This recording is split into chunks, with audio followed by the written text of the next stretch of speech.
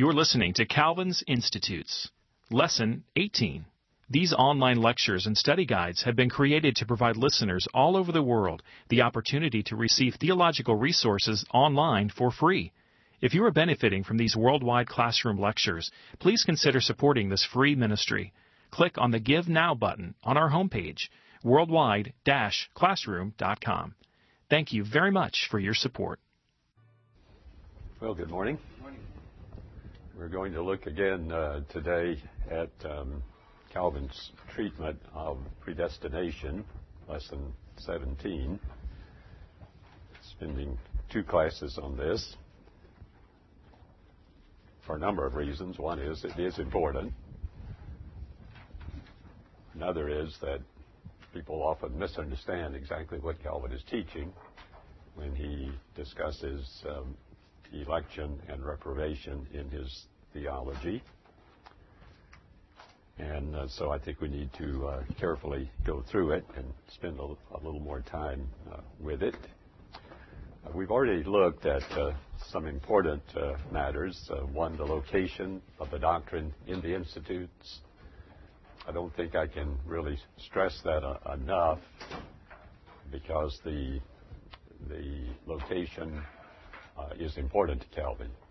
I was just listening to a tape lecture given in Scotland over the last few days on Calvin's Institutes, and the lecturer said that Calvin's location doesn't really matter. But I think that's quite wrong, because Calvin tells us that he is very concerned about where doctrines appear in the institutes, and that he was not satisfied until 1559 with the order or arrangement of the institutes. So I believe that Calvin very consciously and carefully positions the doctrine of predestination in Book 3, where it can express the teaching that he would like for it to express, and that is to answer the question, where does my faith come from? So we looked at the location, we looked at the function, and looked at the description, beginning with definitions. We looked at Calvin's definition of election. God is the author.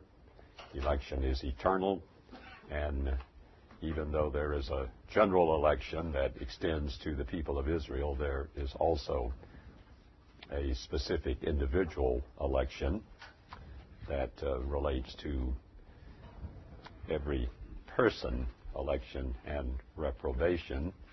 And reprobation, Calvin says God is the author of that decree, and that also is eternal, and that also extends to individuals. So that's where we are. We'll pick it up there at point B, the cause and ground of election and reprobation. And as we begin to think about this again, let's look to the Lord in prayer, praying the same prayer that I used at the beginning of the last lecture. Let's pray. Grant, Almighty God, that as Thou hast been pleased to adopt us once for all as Thy people for this end, that we may be engrafted, as it were, into the body of Thy Son, and so be made conformable to our head, O grant that through our whole life we may strive to seal in our hearts the faith of our election, that we may be the more stimulated to render Thee true obedience, and that Thy glory may also be made known through us, and those others also whom Thou hast chosen together with us may we labor to bring with us, that we may with one accord celebrate Thee as the author of our salvation, and so ascribe to Thee the glory of Thy goodness, and having cast away and renounced all confidence in our own virtue, we may be led to Christ only as the fountain of Thy election, in whom also is set before us the certainty of our salvation through Thy gospel, until we shall at length be gathered with him into that eternal glory which he has procured for us by his own blood. Amen. It's pretty remarkable that Calvin summarizes just about everything he has to say about election in that prayer. And Calvin's prayers are pretty weighty prayers theologically, but they're also prayers of great devotion to God. Well, cause and ground.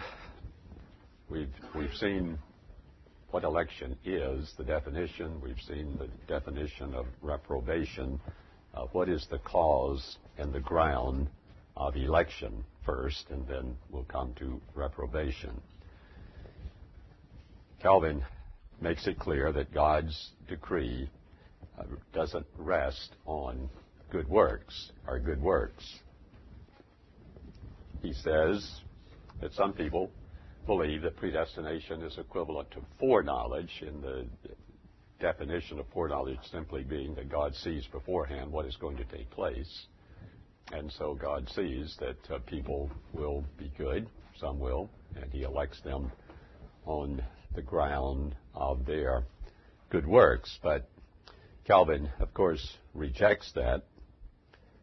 God's decree is made before the foundation of the world, and consequently before the existence of people who could, if they could, produce good works that he could foresee.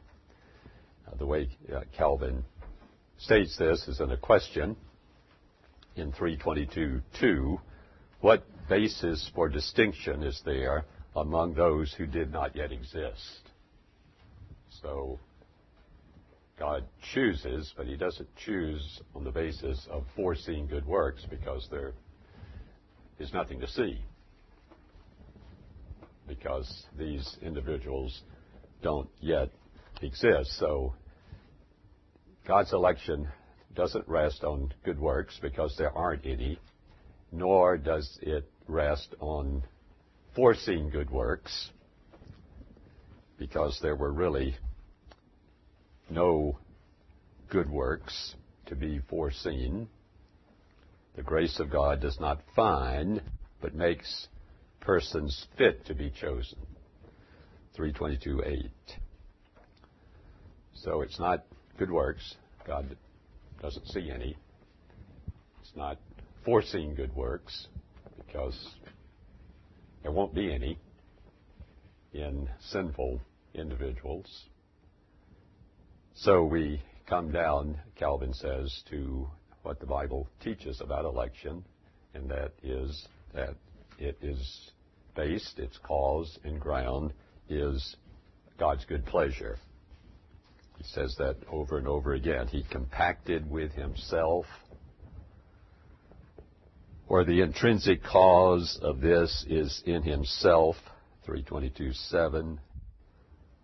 And phrase after phrase, you could probably find 100 phrases like this in these chapters that we have read that tell us that the single cause and ground of God's election is found in himself, in his own good pleasure, in his own will, his own decision. Okay, let's take it over to reprobation. What is the cause and ground of reprobation? God's decree doesn't rest on sinful works. Now we'll see that sinful works is the cause of condemnation, but not the cause of reprobation. It doesn't rest on sinful works. It doesn't rest on foreseen sinful works of individuals. And Calvin here illustrates this with the passage in Romans 9 where Paul is discussing Jacob and Esau, and the passage from the Scripture, just as it is written in the Old Testament, Jacob I loved, but Esau I hated.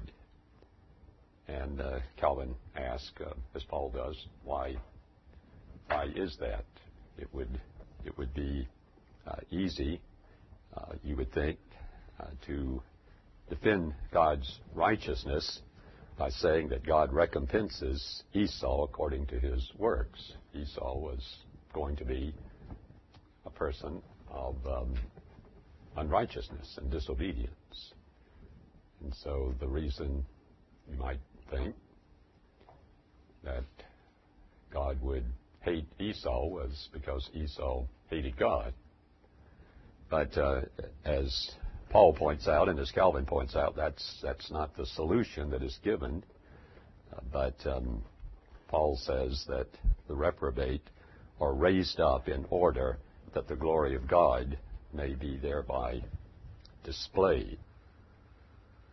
Consequently, reprobation doesn't rest in sinful works or foreseen sinful works. These are not the cause and ground, but the ultimate cause is that the glory of God might be thereby displayed. 3:22:11, Calvin puts it this way: when it is said that God hardens or shows mercy to whom he wills, men are warned by this to seek no cause outside his will. So God hardens, reprobation, God shows mercy, election. We are warned to seek no cause outside his will. But there's something here that we need to notice because it's important, and it doesn't parallel precisely what we have on the side of election. And that is, there's both an ultimate cause and a proximate cause for reprobation.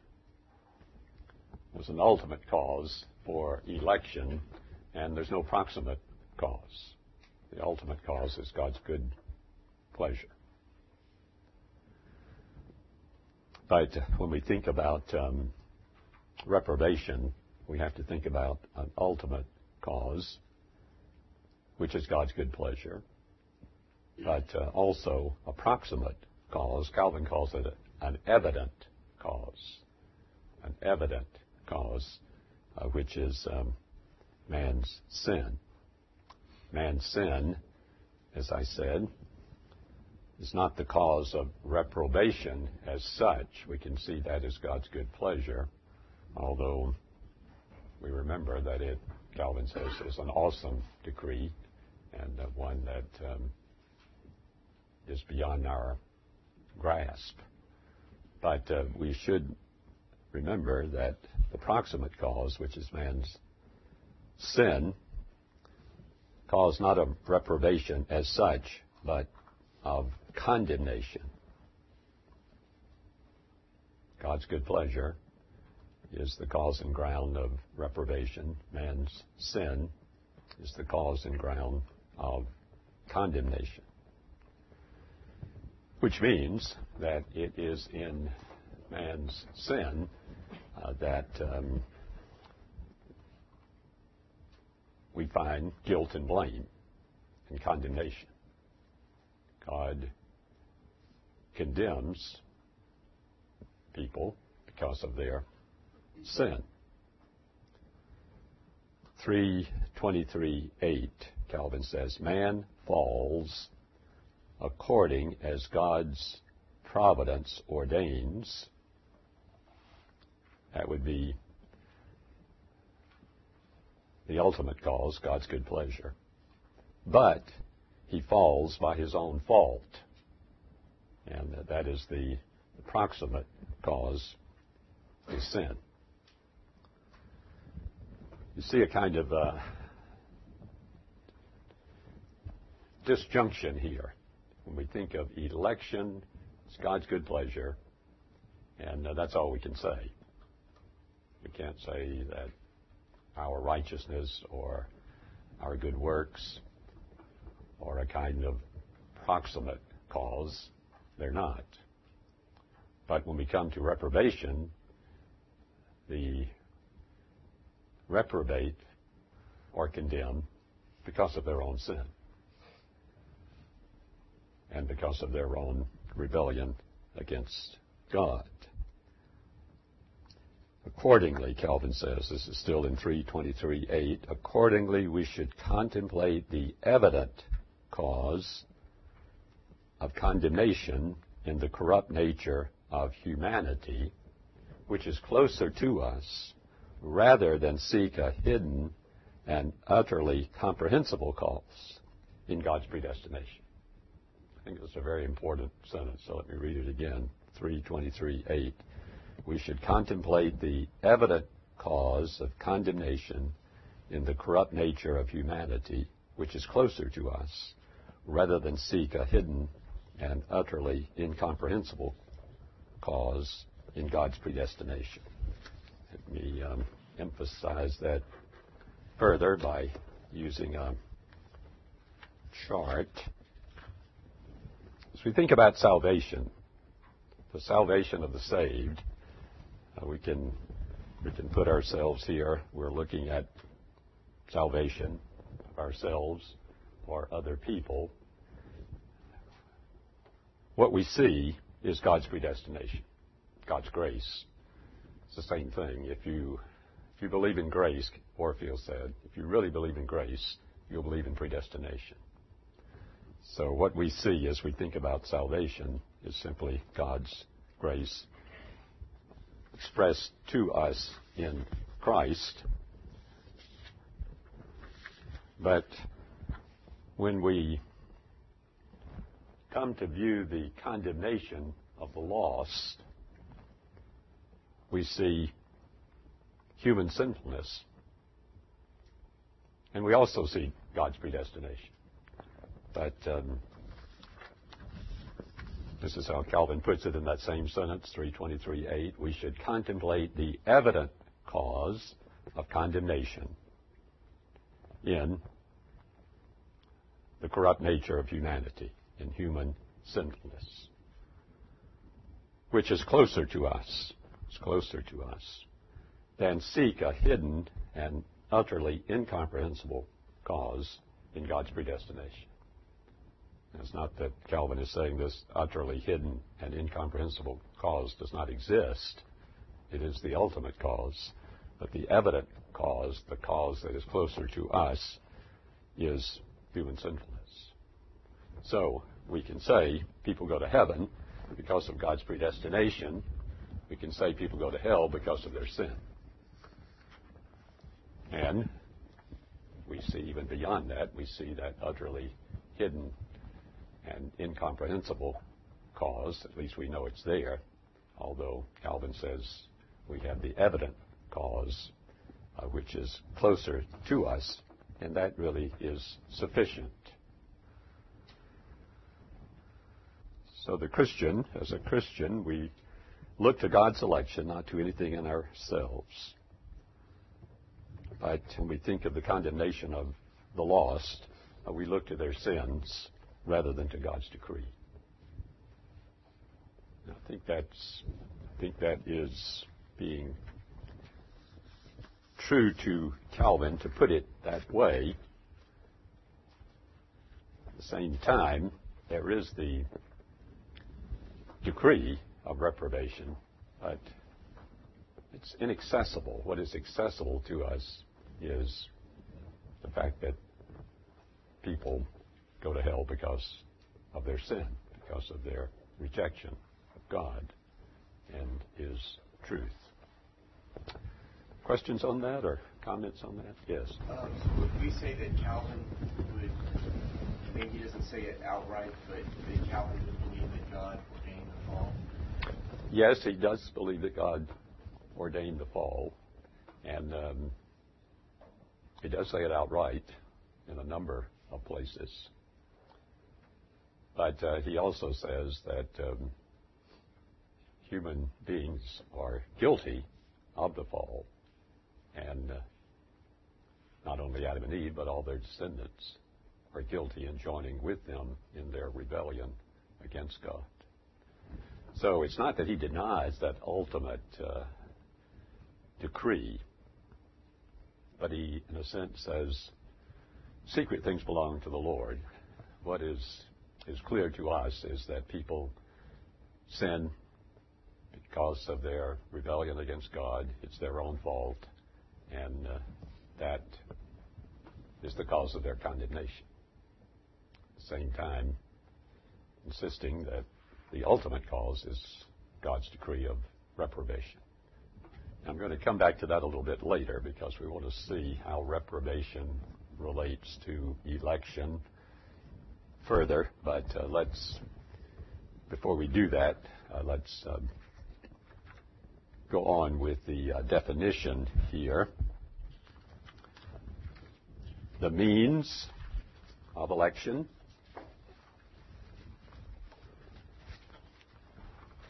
Or of salvation, and the means of reprobation. Before I do that, let me just stress again a bit what I have just said.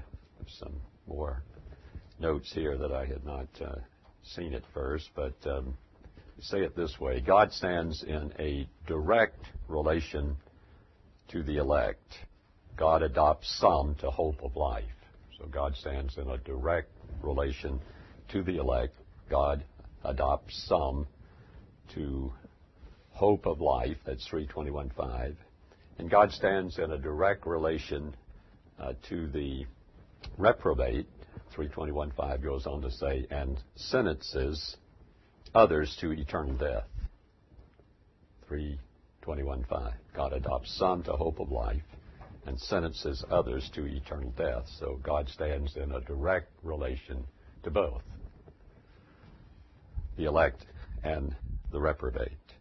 But God also stands in an indirect and accidental relation to the reprobate. God also stands in an indirect and accidental relation to the reprobate.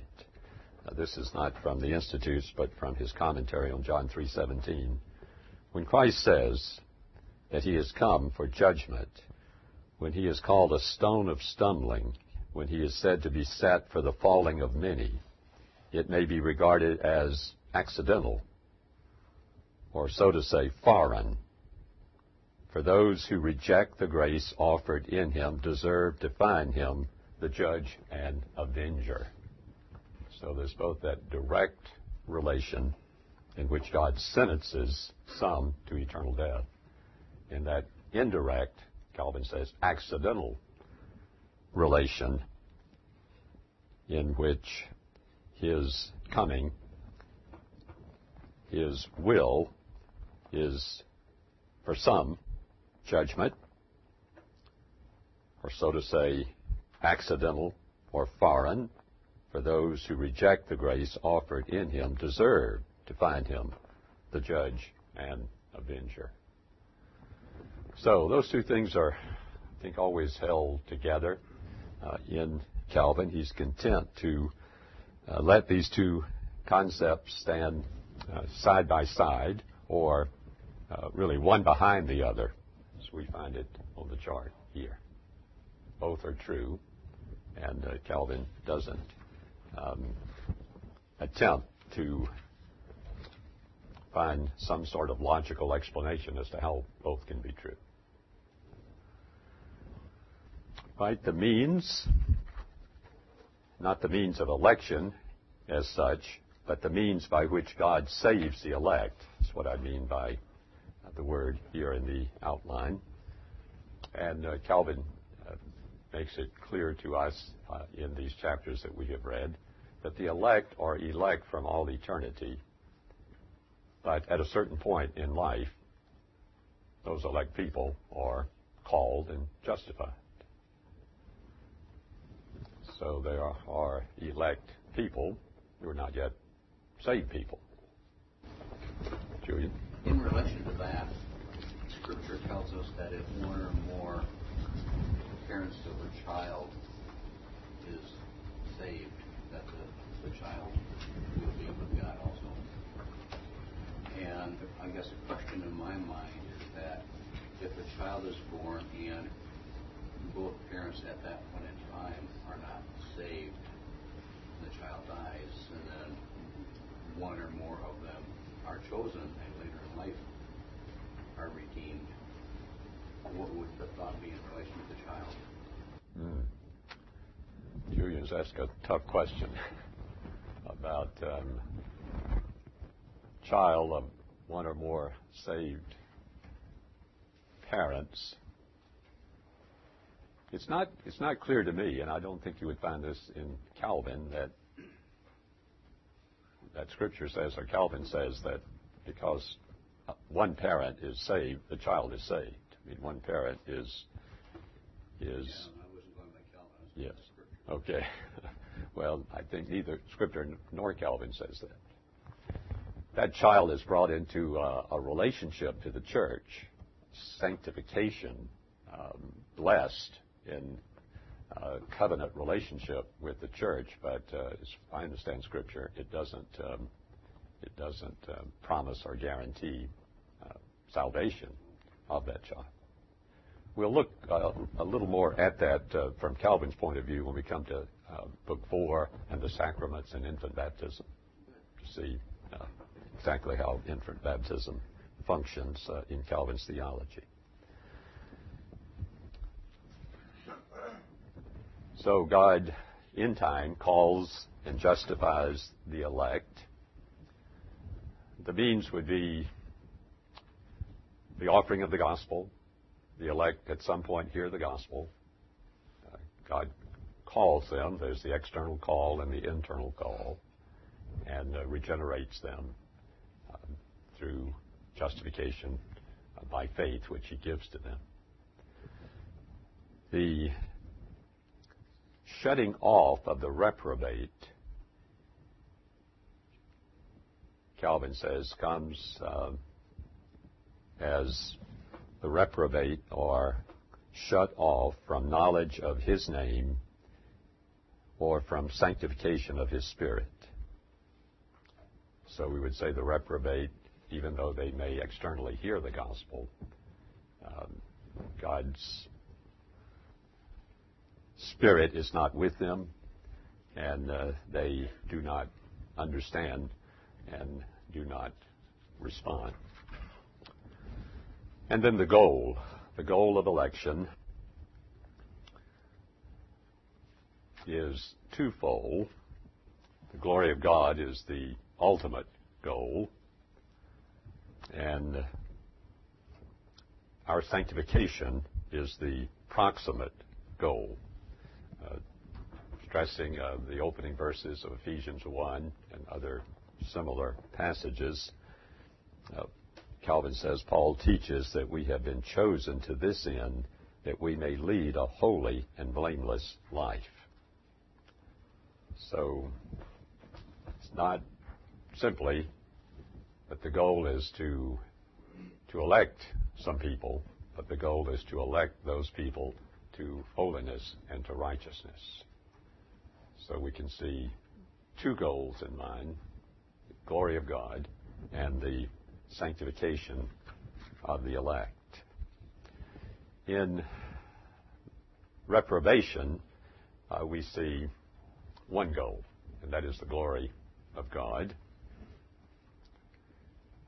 Calvin puts it this way: when mention is made of the glory of God, let us think also of his righteousness, his justice, his righteousness, the aspect of God's character which is particularly set forth in reprobation is the righteousness and justice of God in punishing sin. In election, God graciously chooses some that deserve to be punished. In reprobation, God righteously reprobates in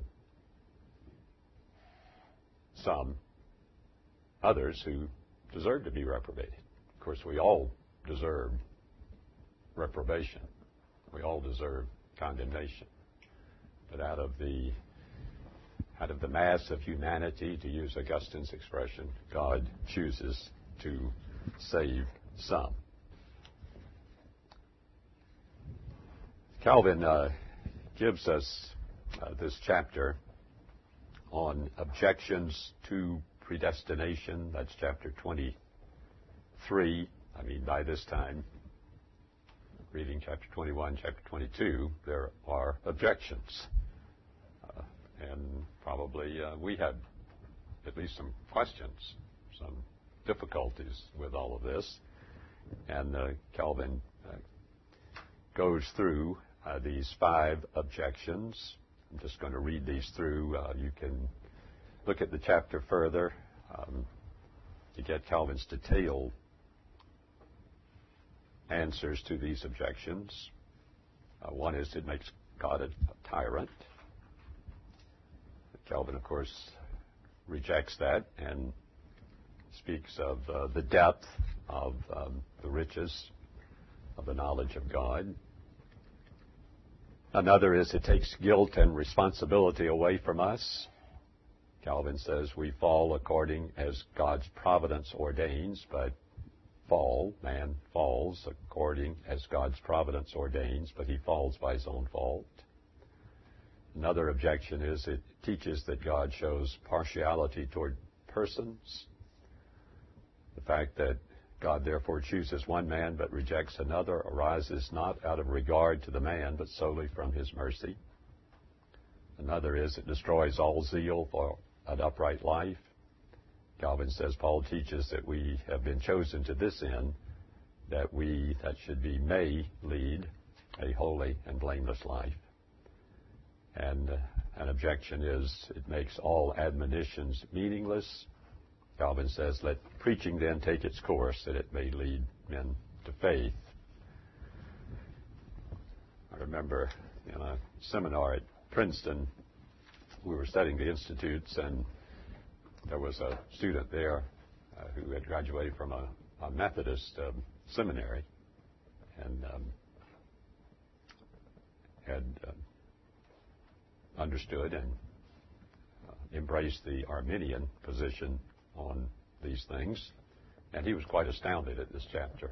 He said, these are just the things that I was taught at my seminary, and Calvin has already given his answer to these same objections that I was so familiar with from my teachers at the seminary where I studied.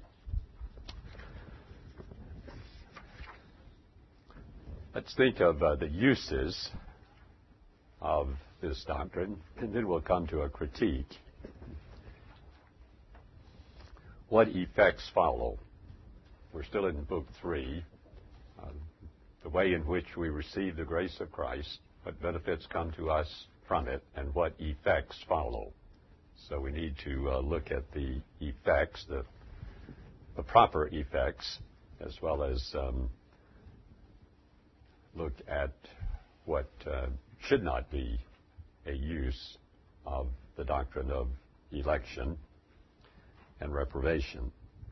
The misuse, and Calvin warns us against this over and over again. In fact, in 321.1, when he's just starting to set out this doctrine, he talks about a misuse, and that is curiosity. He says, curiosity will leave no secret to God.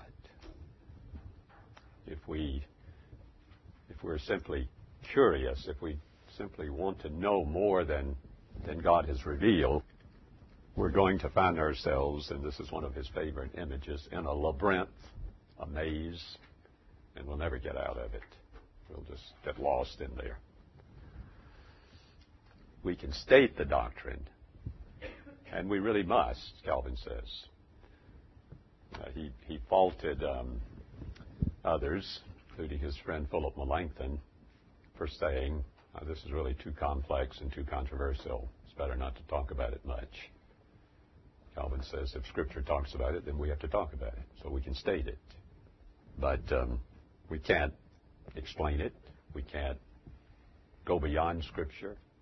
We can only state what we know, and that's what we've looked at up until this point. I like the way the old Southern Presbyterian theologian James Benjamin Green put it. J.B. Green taught at the old Columbia Seminary when it was in Columbia, South Carolina, then moved to Decatur, Georgia, and taught there as well. But James Benjamin Green put it this way: people want to know why God chose some and passed by others. Don't ask me, he said. Don't ask John Calvin. Don't ask any man, but ask God. And his answer is Deuteronomy 29:29. The secret things belong to the Lord our God, but the things revealed belong to us and to our children forever. God chose some to holiness and sonship because it pleased him to do so. Why it pleased him to do so, it has not pleased him to reveal. So, if you're not satisfied with some mystery here, you're going to be in serious trouble, because Calvin really doesn't point a way out of the mystery. Calvin says, this is 3:23:2, when therefore one asks why God has so done, we must reply, because he has willed it. But if you proceed further to ask why he so willed, you are seeking something greater and higher than God's will, which cannot be found. So I think Calvin's comment there is very much in line with J.B. Green's explanation. So it's not going to be possible for us to have all our questions answered. But what are the proper uses? And there are three. Calvin talks about the very sweet fruit of this doctrine, and this is where we should really put our emphasis. He says over and over again that this doctrine gives glory to God and humbles people. 3:23:13, let preaching then take its course, that it may lead men to faith and hold them fast in perseverance with continuing profit. And yet, let not the knowledge of predestination be hindered. In other words, let's preach the gospel. Let's preach justification by faith. Let's preach all that the Bible says, but part of what the Bible teaches is predestination. Let not the knowledge of predestination be hindered, in order that those who obey may not be proud as of something of their own, but may glory in the Lord. Exalts God. Salvation's all of God. It's not of us. And it humbles us because it's not of us, not of works, lest anyone should boast. John Leith taught at the Union Seminary in Richmond for many years, put it this way. He said, predestination undercuts all confidence in work righteousness and lays bare the source of human salvation. It is the negation of all merit and places salvation solely in the mercy of God. It means that salvation is rescue and not achievement. Like that last sentence, because the Roman Catholic theology that Calvin was writing against viewed salvation as achievement. It wasn't just human achievement because God's grace was necessary, but people had to do their part, and so salvation is achievement. But Calvin would agree with what Leith says, I'm sure, that salvation is rescue and not achievement. And here's another quotation from Leith. Predestination was Calvin's most emphatic way of saying that justification is the work of God's grace. Just as justification by grace through faith was Luther's most emphatic way of saying the same thing.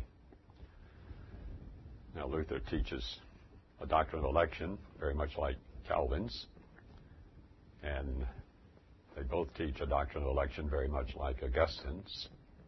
But I think Lee's point is well taken. There is a kind of emphasis on this doctrine in Calvin.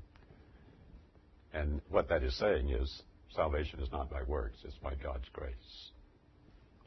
And when you come to Luther, Luther did not write anything like the Institutes, so we don't have a comparable body of material from Luther. But in looking at Luther's writings, what Luther says over and over again is justification is by faith alone. And Calvin teaches that too. But both those doctrines lead to the same place, and that is salvation is the work of God's grace. The position of this doctrine in the Institutes is unusual. I've already said that. But Calvin's teaching on election is not. Calvin is not breaking new ground here. This is not original. You can find it in Augustine. You can find it in a stream, a minority, but nonetheless a stream of Augustinians, all the way down to the Reformation. And then you find it in Luther and the other reformers, even in Melanchthon. Melanchthon taught it just as Calvin did, but Melanchthon did not think it should be preached or talked about too much. But in his own theology, Melanchthon held it too. But I think what is perhaps original or different is the use that Calvin makes of the doctrine, and that brings us to the second point. This doctrine of God's election encourages confidence. That's something I haven't seen elsewhere in the history of the doctrine of election. Election encourages confidence. If we go back to the context in which Calvin was working, the big question was, how can I know that I'm saved? Because that's been a big question all along, and still is. But the Roman Catholic answer to that question was, you do what is within you. You do what you can, and with God's help and God's assistance and God's grace, you do the best you can. And when the person would ask, well, what is that? The answer would be you follow the sacramental order of the church. You participate in the sacraments, 7 of those. And if, like Luther, you would say, but how can I know when I have done enough? How can I know that I have really measured up to what is required? After all, one of the sacraments is confession. And the first step of confession is contrition. And contrition means to be absolutely sorry for and repentant of your sins. And Luther got stuck right there because he said, I don't know if I'm absolutely, totally, 100% sorry and contrite. How do I know that? How can I judge that? So the Catholic answer was, do the best that is within you. And that left some questions. But of course, there was another part of the Catholic answer, and that is there's purgatory. That will wipe away, that will take care of what you have failed to do in this life. So how can I know that I'm saved? Catholic answer was, do what you can, and You probably are not going to make it to heaven directly because that requires perfection. But at least there's purgatory, and after a long time in purgatory, you will eventually make it to heaven. There was another answer in the 16th century to this, and that came from the radical wing of the Reformation. How do I know that I'm saved?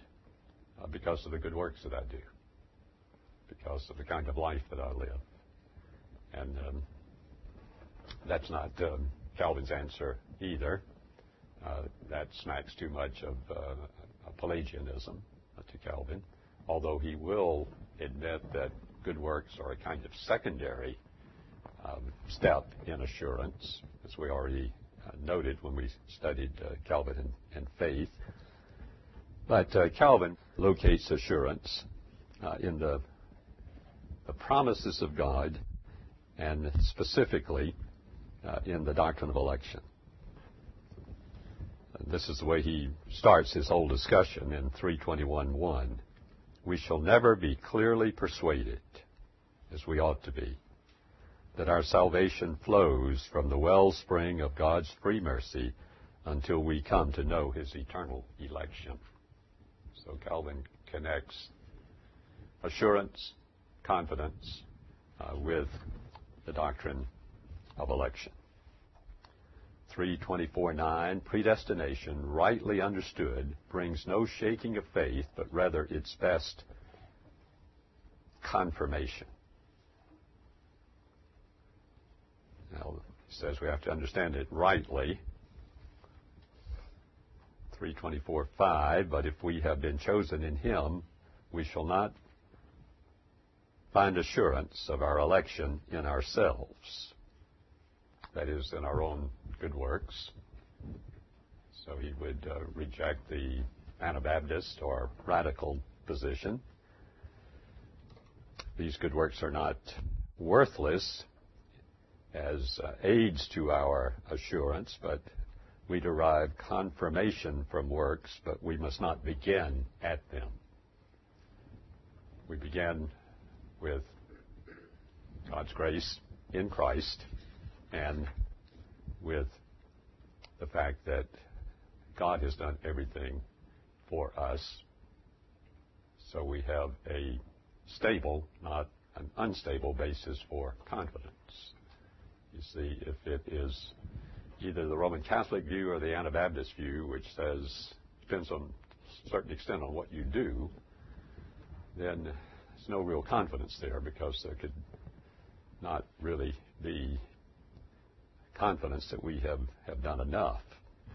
So for Calvin, we can't look at our works, and not even, Calvin says, can we look to God the Father if we conceive him as severed from his Son. That's 3:24:5. We're looking for assurance. We're looking for confidence. We're not going to find it in ourselves. We're not going to find it if we seek somehow to go directly to God, to have some sort of direct access to the list of the elect. We can't do that. We don't have that.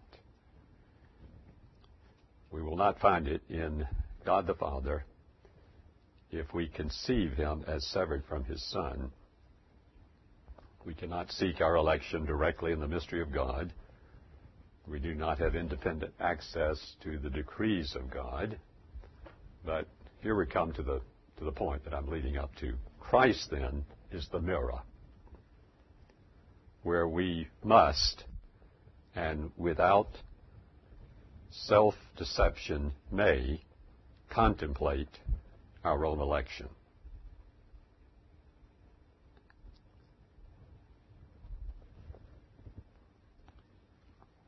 Christ is the mirror.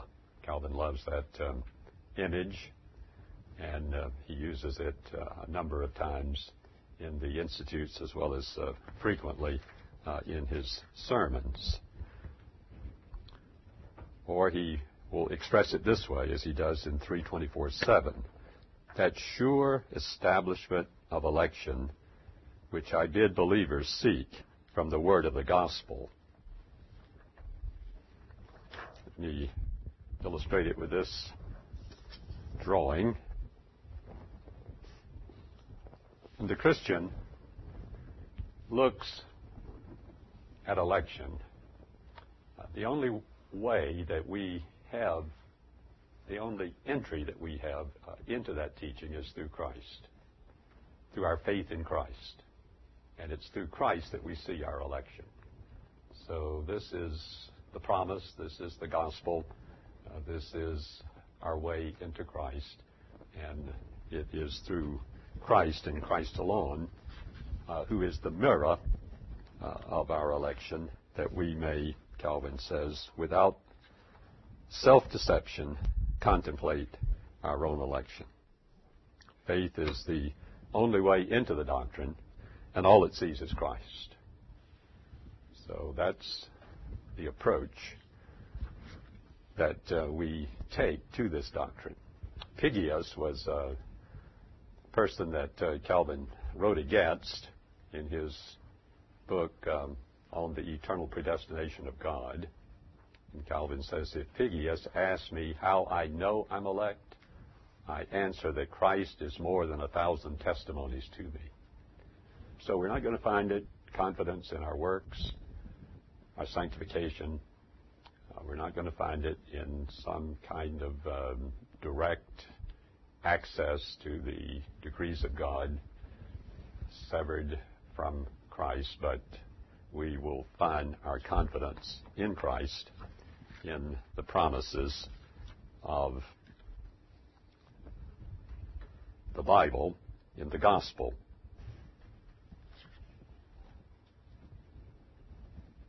Encourages confidence. First, exalts God, humbles man, encourages confidence, and thirdly, creates worship and creates reverence. Mm-hmm. As far as the confidence that is created, right? Yeah. It seems like Calvin's pointing to the objective doctrine as the ground of the confidence, but it seems to me that the question is not so much whether or not the objective doctrine is true, but whether or not that subjectively I apply hold that doctrine. Yes, and that you've put your finger, I think, on a problem here, because Calvin, both here in this section and earlier in his treatment of faith, introduces the topic of temporary faith. And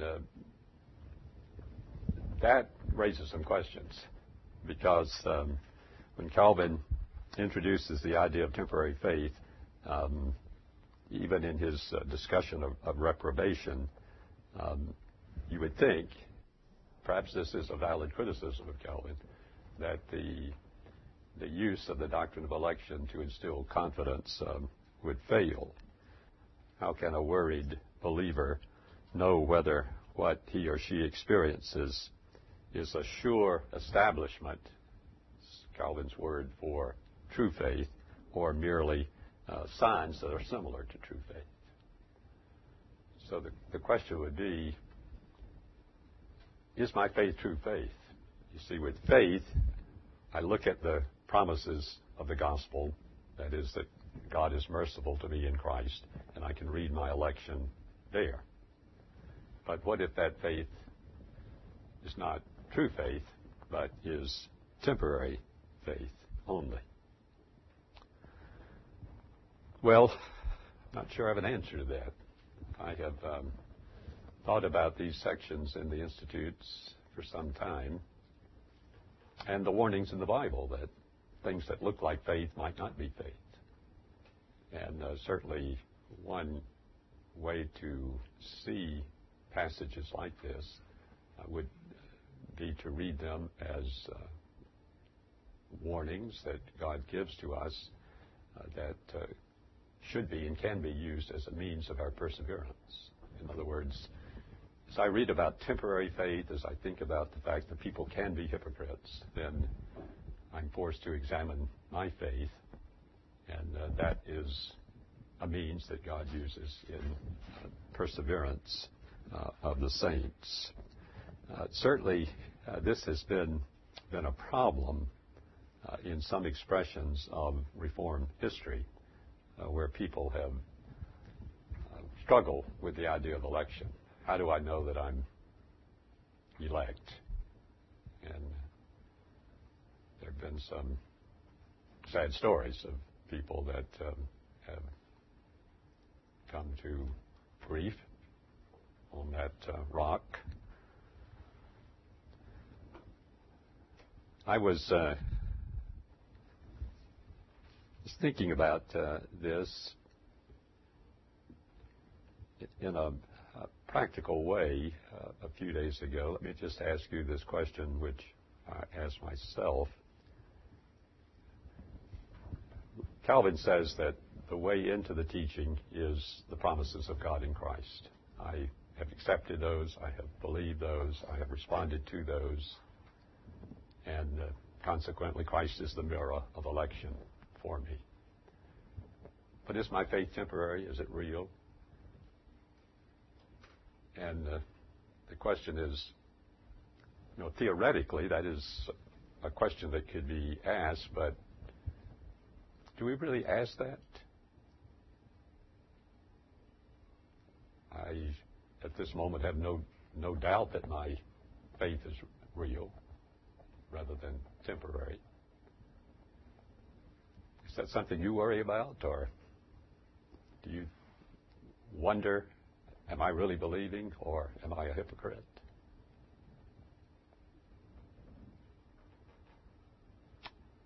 Don't know. Yes. Some for youth that I'm teaching have been asking these questions. It does seem that there's so many warnings in Scripture about turning from the faith. And one thing that I've held my hat on is living in the present. Like you were saying, today, I am believing today. Mm-hmm. The Lord has given me faith today. And that's, I think, how we can live. That whole teaching of temporary faith really can't be seen in the present. It can only be seen from hindsight. I guess that person did have temporary faith. Right.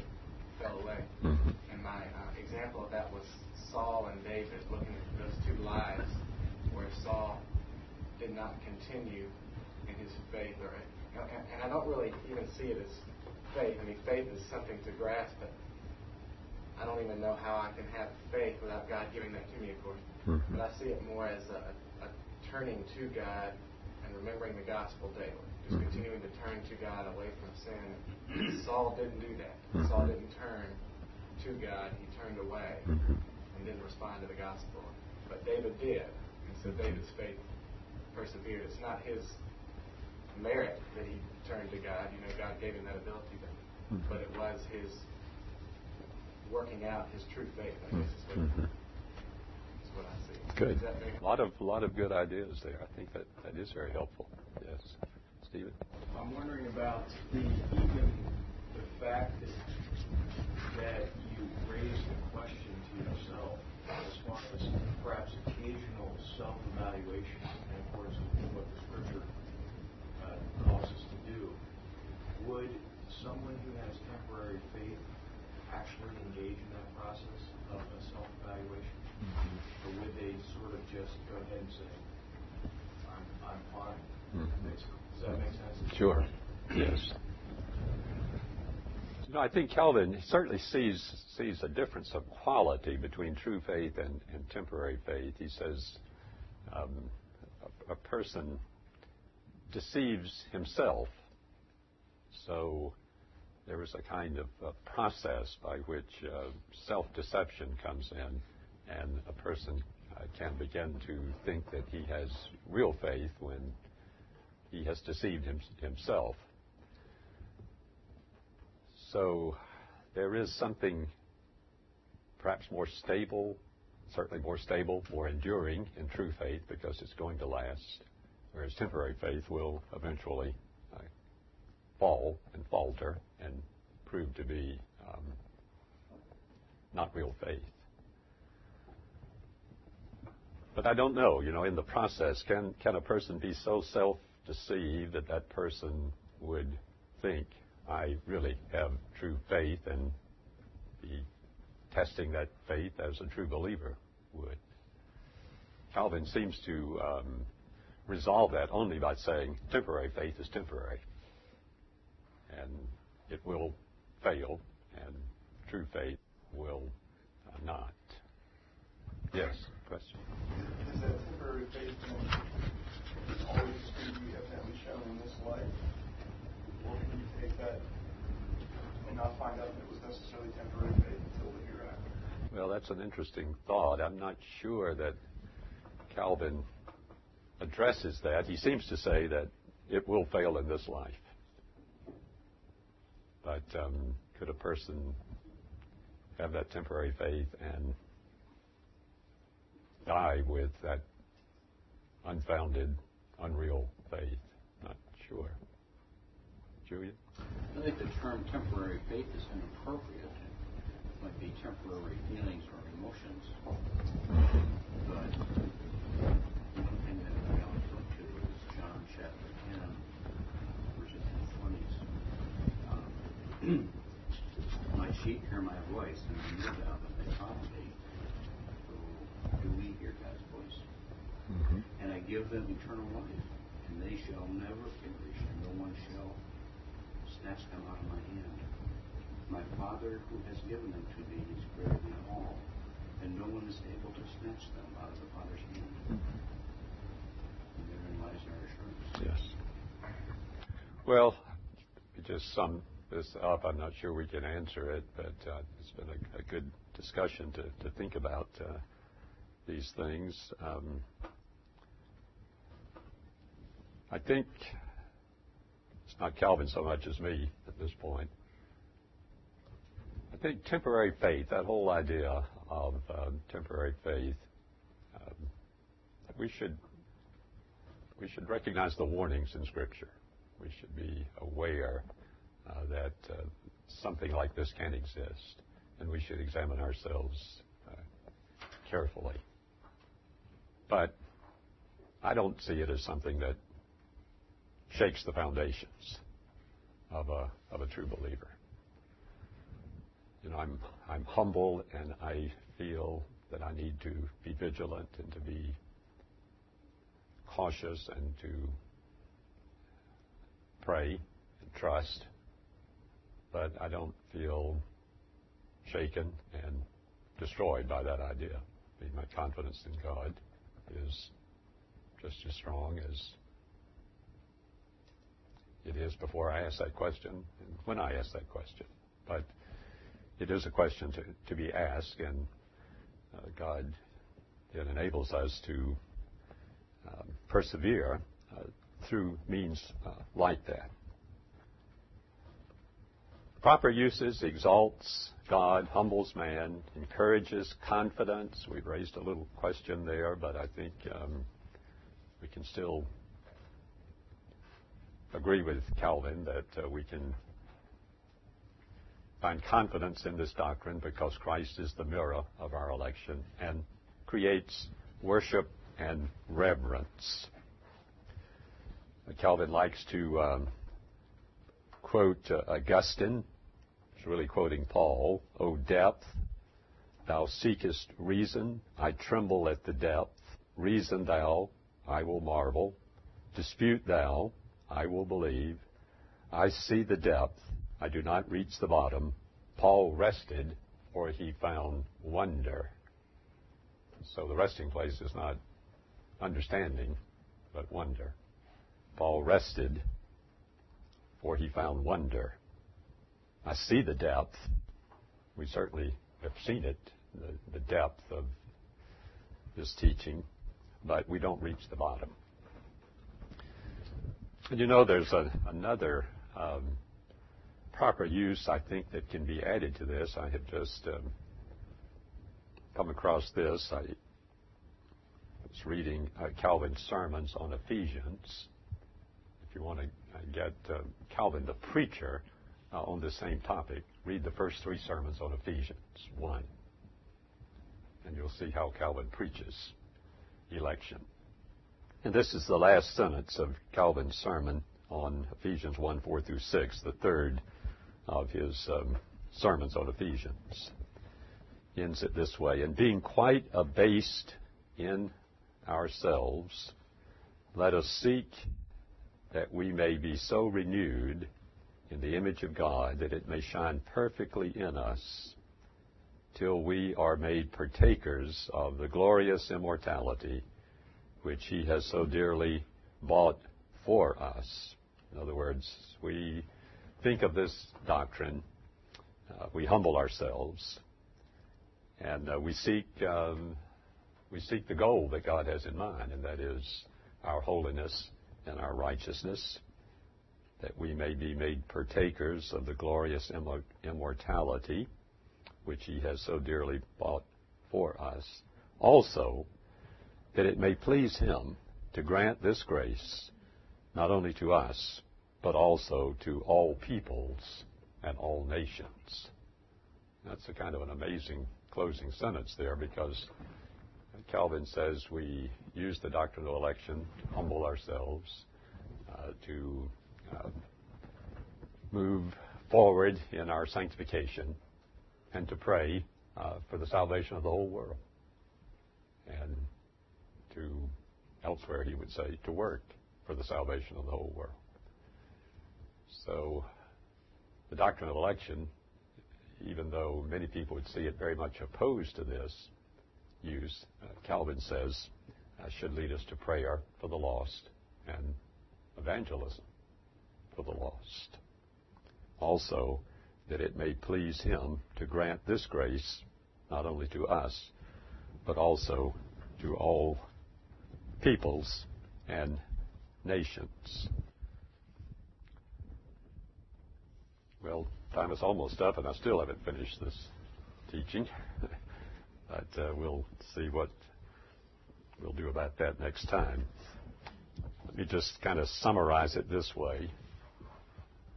When we look at God's will as he has revealed that to us in the Scripture, we see two things.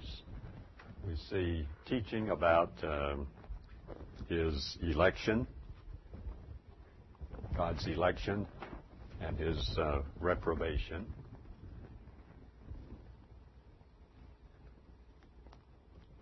And we see his teaching of his love for the lost, his willing, the fact that he's not willing that any should perish. So both of those are present in the Bible. Sometimes the first is called God's hidden will, his election and reprobation. Even Calvin will use the idea of hidden will. And his love for the lost is his revealed will.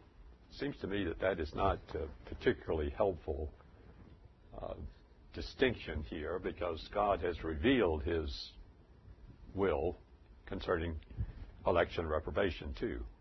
It's not that we don't know anything about this. The Bible teaches us these things. So we have two parts to God's revealed will, that he elects and he reprobates, and that he loves the lost.